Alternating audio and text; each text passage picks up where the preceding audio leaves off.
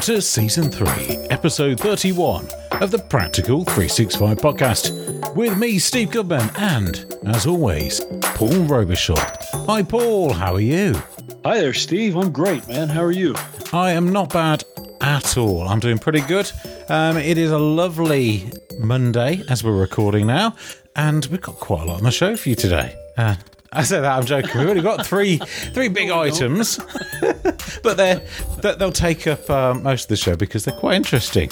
Well, we'll make them. This episode might be a little relative scarce. You know, for those of our listeners who are not working with companies that are based in the UK or in Western Europe, we're starting to get into holidays. And one thing I've noticed is Microsoft more global. Yes. 15 or so years, everything was driven for pace. Releases was dictated. But as Microsoft more global, this sort of European summer slowdowns, where during the summer, marquee events, sometimes news is a little slow moving. And I think we're maybe in one of those doldrum. Well, the Microsoft have just ended their financial year, which it shouldn't mean a lot to most people, but it does usually mean that they start planning for what's coming probably after they went on there, and what's coming at the big shows like Ignite, and setting all the priorities for the things that they are going to put front and centre over the next 12 months. So what they might want to sell you, or you might be looking to implement if you work on the consultants. Yep, that's a very good point. I always forget your changeover strikes at an odd time. Microsoft is not the only company to do a changeover of fiscal year July 1st, but they're one of the only ones. And sometimes I forget.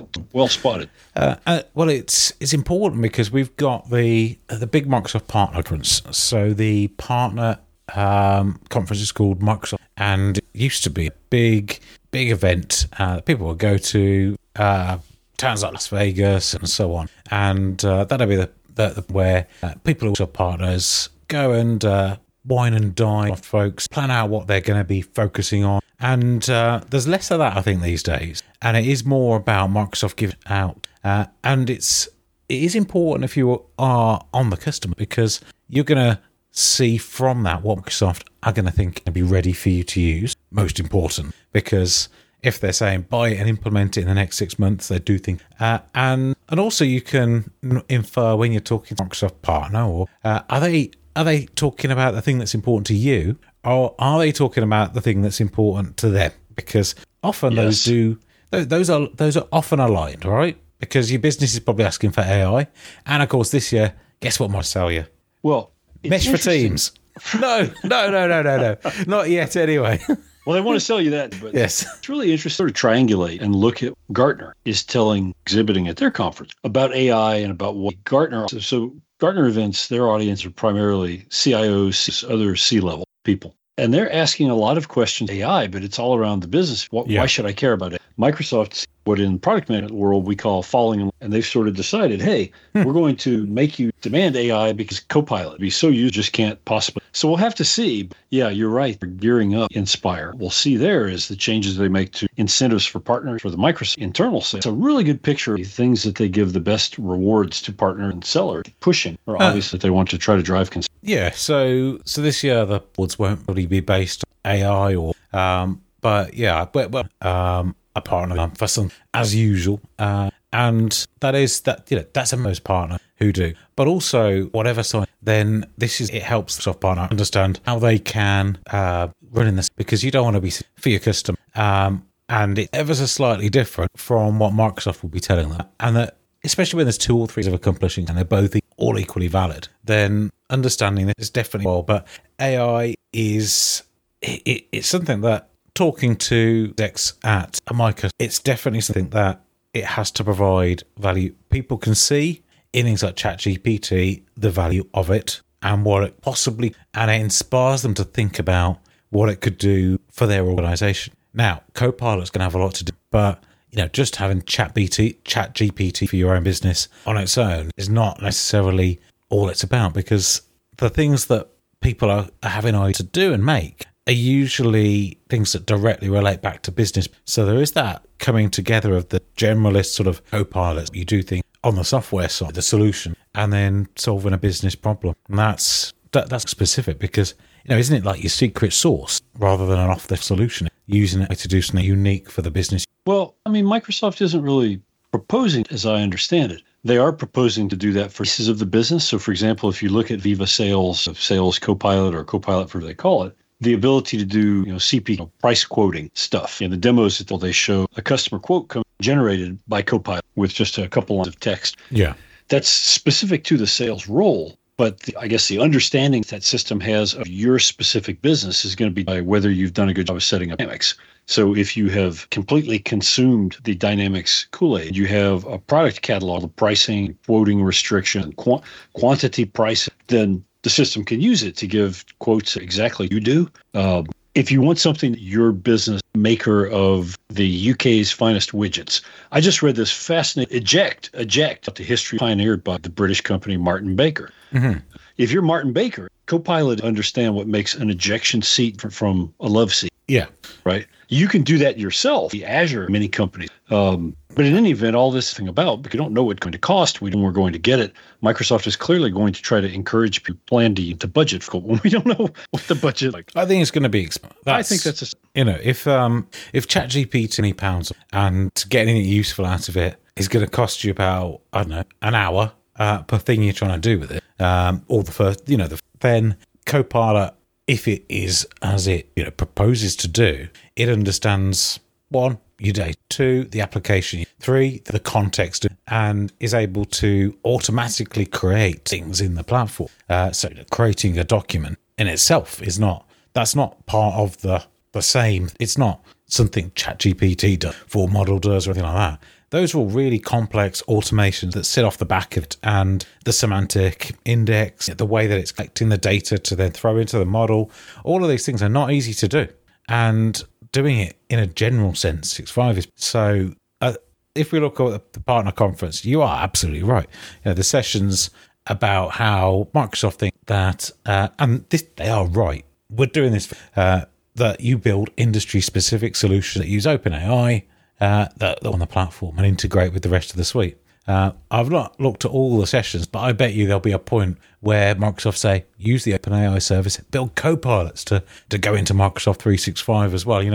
There'll be all that sort of stuff and framing of the as the year goes on. But as you say, the ejection seats, building something, understands that, and then can produce accurate intelligence out the back of the unique that you have as knowledge of a business is the hard bit for that specific task. The partner, sort of the on-ramp, tell its partners what it thinks. Of course, ProFocus shows we've already had Build focused on the MVP Summit, so nerds like us. So we'll see what they do at Inspire, and that'll be a better platform to make some guesses, announce, or talk about Ignite. Yeah.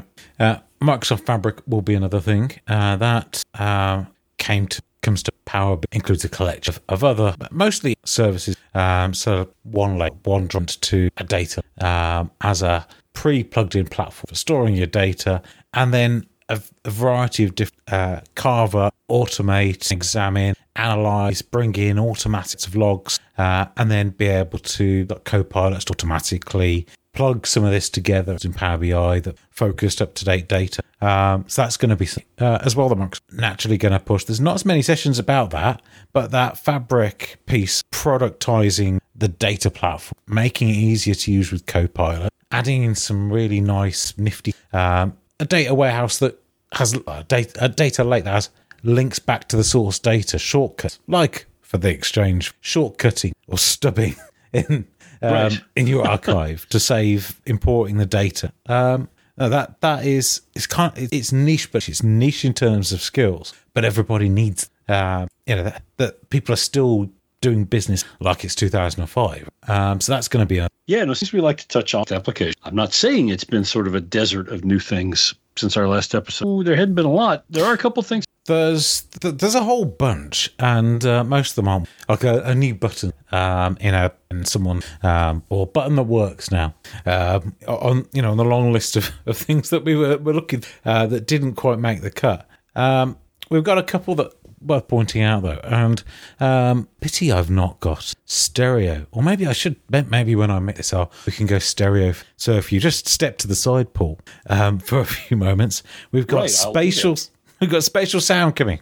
It's arrived in my work client, and it's in my work client. I can turn it on, and it does change the audio tone. Meaning, you're talking, I flip the switch, and I flip it. I do hear some different sound output, but it doesn't seem desktop stereo speed. it doesn't simply give me spatial cues. Now, that may just be lack of on my part to draw from. I was thinking about this earlier. In my airplane, I have an audio pen or an audio mixer that mixes together the signals from all the navigation equipment, and it supports spatial audio. So that in my headset, the primary and secondary radio and the primary frequency of each radio all appear to come from different levels in space. And it turns out, for example, if I'm listening to a weather broadcast, air traffic control calls me on the other radio it's a lot easier to understand, tell coming from different spatial look. Same thing if you're at a party, you follow physical, but spatial is supposed to, I guess we'll have to see.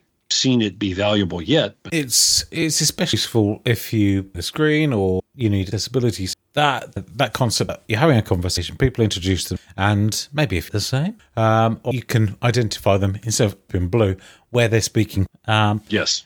Now, when you were talking about spatial sound, and when we just before the show, you said that also, that when you're using this, it moves around like not a virtual headset, a reality headset, where when you move, then with some of this spatial, it's supposed to move. So if you move closer, you'll hear it more closely. And that sort of makes sense with the concept. But all of this sounds like 360 degrees audio on my Sony head, surround sound in my home, and all those other things. But it's just stereo separation and the soundstage. And it sounds to me this is just the stereo soundstage in front of you where... It is. Where you've got, if you're listening to the Beatles in one of their first stereo records, then back, what is now, how many years ago is it? 50 years ago, releasing records where if you had stereo speakers, you could hear different things happening across that. And it sounds more... Yeah. We're not going to be doing a pantomime in teams where somebody's behind me. I mean, let's hope not. The goal is to spatial audio cue reflect where the speaker's positioned in your gallery. If you've got 4 or 5 or 10 people or 30 people all in your video gallery, you ought to get some that are left over. And I suppose Microsoft could do some near or... Well, 360 should be able beneath and all this. So if it's the gallery view, it knows and can see the resolution, then it should be able to put somebody in a specific position based on the height. I'll have to play with it in a big meeting. I'll have to do. One thing I know documentation is that it doesn't currently work with Bluetooth audio devices. So if you have a Bluetooth speakerphone or Bluetooth earbuds, Bluetooth headset, you won't get this to be part of why I noticed any drastic. It's worth experimenting more checkbox along the way to giving us immersive experience. We were joking earlier about mesh, but being able to more audio with increased spatial resolution in a mesh environment and immersive meeting space is important to increase the fit. So I promised I would not say M word, and I'm not going to, but for immersive environment. But that's that. And it's not a big feature, but it is kind of like a big feature. Mark all as red for your team's activity. Yes. I'm actually excited by as many have found besides me. I'm in a bunch of, and for some of those channels, I don't genuinely care about getting notification time someone presses them. And Teams does have control stuff, but one thing that I cannot turn off, it drives me bonkers. Our support teams shift to schedule on call rotation. And every time they change their schedule, I get it in the channel where those schedules live. I can't leave the channel that's scheduled, but I really don't want to wake up Monday morning and 50 notifications that so-and-so published a new work schedule. So now, finally, I'll click one button. And it's growing across the suite. And I think we mentioned in Outlook as also came at setting where you are. And Teams as well. I think I've seen this in preview already, where you can set it work, home, stuff to work on the day. So not quite right. Microsoft Space yet, which we're quiet about for a while. But it's a step in the right direction. Are you in an office? It is. The one thing I still wish for, I can tell, and thus the rest of this, whether I'm working for, but as far as I know, there isn't a good way for office. And so I can say that I'm at home or I'm at work, but if I say that I'm at work, I'm in Dallas, and my Copenhagen, they're going to impression and wonder why they can't find me in the Copenhagen office. And vice versa. If I'm in Krakow, 2 other offices. So an improvement, not quite finished in terms of usability, more complex. They need to just get rid of the out of office and change it completely and just strip it out of all the clients that use these and replace the signal with makes sense for the modern one, because out of office, which office? Business clearly grown, right? And people work across different offices. We're not the days of everyone works in one branch office, he never meets anybody else. And also the whole rest of the products are designed to break down those barriers. And no one, it's not one of those things like Teams notifications that no one ever knows how to do properly or agrees on. where you've got some people who go and put out of office on when they go in the office, because they're probably not going to be available while they're in the office, because they'll be in meetings catching up with people and won't look at their email. And then people who are working from home have been religiously setting their out of office because they're like, well, it's what it is. It's what it's supposed to do. It makes absolutely no sense to them. So maybe they combine all of these little features and that Microsoft Spaces thing with something that moves the lever. Because if you want people to adopt setting where they are, then change the big lever everybody uses to say they're on holiday and come up with a word that means you are not working, which isn't that what out of office is supposed to really? When you think about it, Microsoft, they a few years ago, status working from another location. This was well before they added an additional state along with free, busy, out of office. But they never did anything. That seems like that would have been that's a logical hook to say, I am working. I'm doing what I do. Expect me. That would be a nice intermediate step. But I ultimately think they're going to have to quit trying to do Band-Aids for all the individual places, your location, and where your work state be exposed. Knowing what they about hybrid work and what people want to do and what work 2023 and forward. Let's just tear off the Band-Aid, redesign it for the world that was programmed. Yeah, because I think automatic replies, that's almost like that. The amount of people that just use it auto replies once is so limited. Yes. In a general outside being away on leave, it boggles. Because how long is it since Microsoft could work from 2000 and the DEC 2007? Now you can anywhere with it. Yes, because we had instant message integration OA, and you could with live communication server, your phone calls could follow you. We had all these all kinds of capabilities, but were really being delivered in the first time. And you could go someplace at your office and still have voice and video and up sharing, email, and all those things. People have even forgot this whole group of, Gen X maybe, or whoever they were, people who are addicted to BlackBerry, Crackberry and all that stuff. Yes. And, a generation of, so what's after the late millennials and Gen Y? X, Y, there's a Gen Z, wherever the Gen X kids were, or the Generation X's children were, who grew up in the mid to late 2000s, had their parents sitting on the sofa playing on BlackBerry in work before people had smartphones every day. And that world of how many people put this out of office on and say, I'm working today, I've just got limited access to email. I mean, right. Who even believes that? Where? What, are you in a cave? If you're on a plane, you've still got access to it. You can have your messages read to you and reply to them in the car while you're driving. Every train has Wi-Fi on it. So where's this limited access? I can't be bothered to answer my emails. Busy talking to people in the office. Would do, because that's the truth for me at least. Tirade over. Move on. Bad things are happening in Teams. And someone wants to send you a message with more than you bow, I hear. With some bads. Yes. So wrote an article about this for Practical. And it's interesting. It highlights a couple things. So one thing is that sometimes security researchers report them to Microsoft, and Microsoft says, well, actually, it's supposed to work. Or in more polite line, feel like the reported issue meets the bar. And so that's a case. This case, security research company called JumpSec figured out subvert policy mechanism to send people malware in a federated chat. And this is it's a combination of, by default, Teams chat federation. So unless you go change it, any user of the Teams can send your tenant. Now, there are a lot of good reasons, desirable and so on. But the fact is, by default, that's issue number. Yeah. Issue number 2. I can modify the policy, the Teams server to a client in such a way that the client is able to evade. So the way that I think of the, go ahead. Well, and when we were talking about this earlier, I was somewhat confused as to how this could actually work. And the bad bit we'll come to in a minute. But let's say there's a scenario where you are the PA to the CEO of Robichaud Industry, and I want, as an attacker, I'm pretending to be someone in your finance department. I've set up an account with a head of account's name, found on LinkedIn,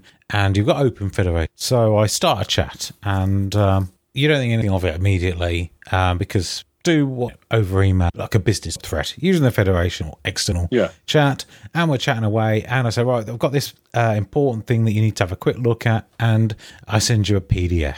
And I'm able to do that because the client has received a set of instructions from the server that say the Teams client must work. And as an attacker, I can use an application, Fiddler, which every Skype for Business expert has probably used before, something like that, to alter this policy manifest and add in a field to say I'm allowed to send files to that person. Even though their tenant sent me, I change it, and the server, this is the bit I didn't get, the server lets it through.